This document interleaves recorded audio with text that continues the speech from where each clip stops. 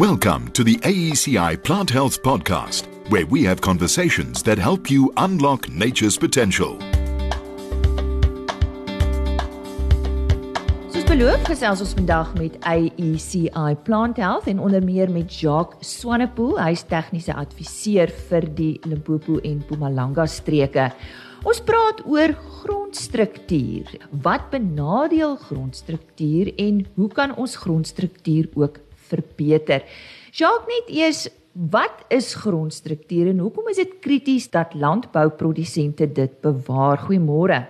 Môre Lise. Ja, grondstruktuur is die aggregasie van primêre gronddeeltjies, naamlik sand, sluk en klei. Nou hierdie is 'n definisie wat geen bekendstelling nodig het. Ons leer dit al van laerskooljare af en al die voordele wat dit vir ons kan inhou, maar ongelukkig het bitter min produsente die erns daarvan besef en die gronde is maar redelik swak onderhou. Gelukkig het daar onlangs 'n draaipunt in ons industrie plaasgevind. Terme soos bewaringslandbou en grondgesondheid is deesdae groot besprekingspunte tussen boere en dit maak ons opgewonde. Nou die boonste 30 cm van die grond is waar die meeste biologiese aktiwiteite plaasvind. En dit is veral daardie organiese sone wat baie mooi opgepas moet word. Verbeterde struktuur sal lei tot verhoogde grondvrugbaarheid, beter deurligting as ook beter waterhouvermoë. Dit sal verseker dat water effektief kan infiltreer. Gronderosie sal ook tot 'n groot mate bekamp word. Grond en water is twee baie skaars hulpbronne en ons kan nie bekostig om daarmee te mors nie. Jacques, maar watter faktore kan grondstruktuur benadeel? So ja, intensiewe grondbewerking het ongelukkig 'n standaardpraktyk geword by baie van ons boere en dit veroorsaak dat die grondstruktuur vernietig word en koolstof word in hierdie proses verbrand. Dan spoorverkeer met verskeie implemente veroorsaak ook dat die makroporee in die grond saamgepers word en dit lei tot fisiese grondkompaksie. Wanneer ons ook laer kleigronde herhaaldelik ploeg, dan vorm daar 'n blad of 'n ploeglaag tussen 20 en 40 cm. Dit sal die infiltrasie van water belemmer en plantwortels sal sukkel om optimaal te groei. Dan kry ons ook chemiese kompaksie. Nou dit vind plaas wanneer elemente soos magnesium of natrium hoog is in die grond. Beide elemente is baie swak grondflokkulante. Hoë magnesiumpersentasie kan 'n indikasie wees van verdigting. Hoë natrium veroorsaak dat gronde dispergeer of blus. Dit beteken dat die aggregate platval en die struktuur word vernietig. Wanneer hierdie gronde nat raak, seil die bogrond af en wanneer dit weer uitdroog, word dit kliphard. Suurstof is dan 'n groot beperkende faktor en gaswisseling tussen die grond en die atmosfeer kan nie suksesvol plaasvind nie. Mosgroei kom ook baie keer voor op die oppervlak van verdigte gronde. Dit is 'n indikasie dat daardie gronde anaerobiese toestande ervaar. Met ander woorde, hulle is arm in suurstof. Wanneer die suurstof beperk is, sal anaerobiese patogene toeneem, wat sal lei tot verskeie grondgedraagde siektes. Al hierdie sal die weerstand van die plant benadeel. Nou goed, aan die ander kant is dit dan nodig ook om ons grondstruktuur te kan verbeter. So watse raad het jy daar?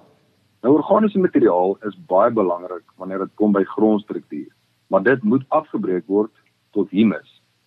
Mikrobes is verantwoordelik vir die afbraak van hierdie materiaal. Organiese sure soos himine en fulvine kan ook gebruik word om hierdie proses te probeer versnel, aangesien dit voedsel is vir mikrobes. Humus verbeter struktuur en dit bevat koolstof wat dien as voedsel vir mikrobes. Dit verhoog ook die KIK van die grond of verbeter dit bufferkapasiteit van die grond. Goed afgebreekte kompos is ook baie belangrik wanneer dit kom by grondstruktuur. Dit is baie belangrik om eers 'n ontleding van die kompos te vat. Nou dit gaan jou dan help om te bepaal presies hoeveel jy kan toedien.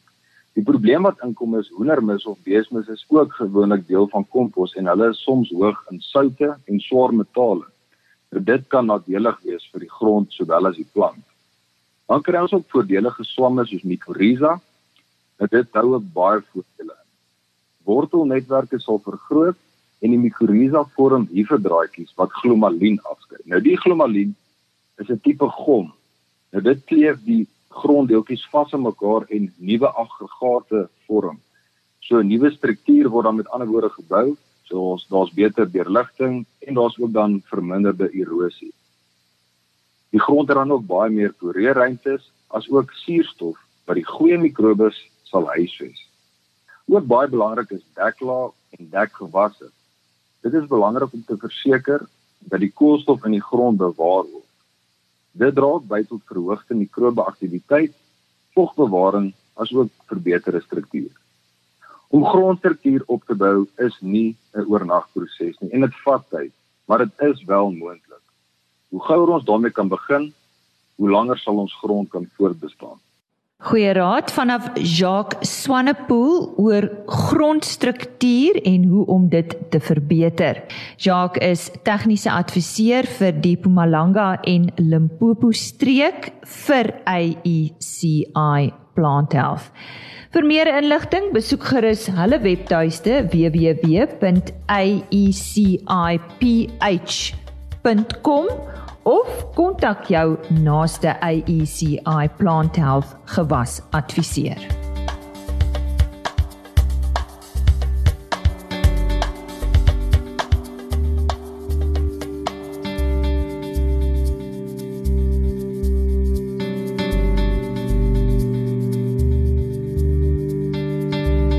Another production from Solid Gold Podcasts.